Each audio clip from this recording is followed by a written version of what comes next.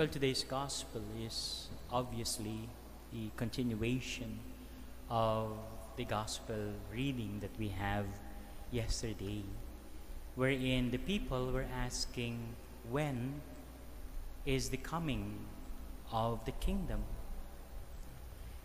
And now Jesus magnified the whole explanation by recalling events in the scriptures wherein people were caught off guard, unprepared for what is to come.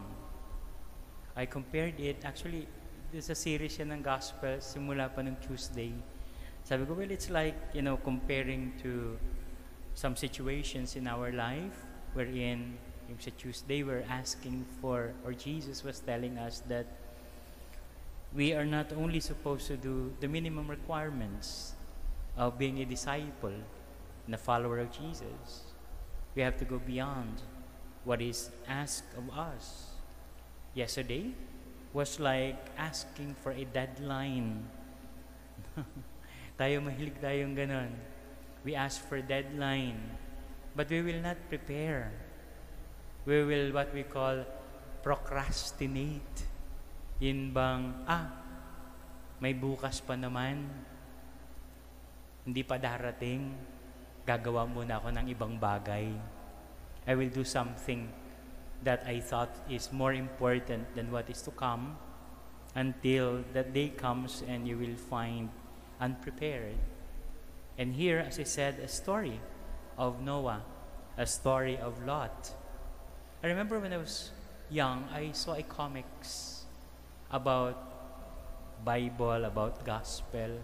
And here, in the story of Noah, while Noah was building the ark, it was illustrated there, according to the interpretation of the author, the writer, and the illustrator.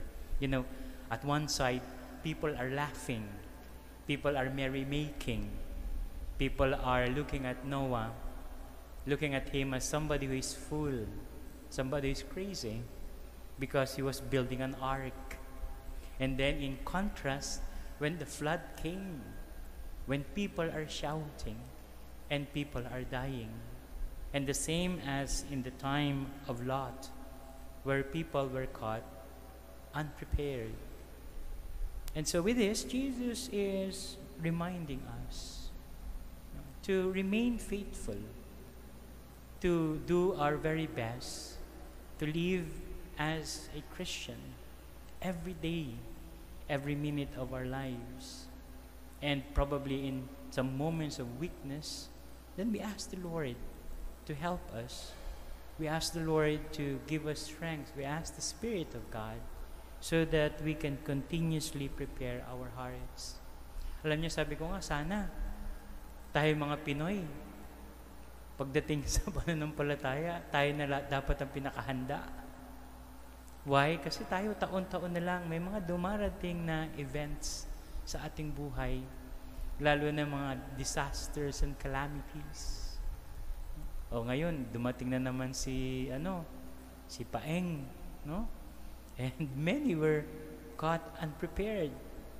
Sabi ko nga, we could have learned already from the situation that God has given us of things that are beyond our control, things that we cannot predict, and the only way is to prepare.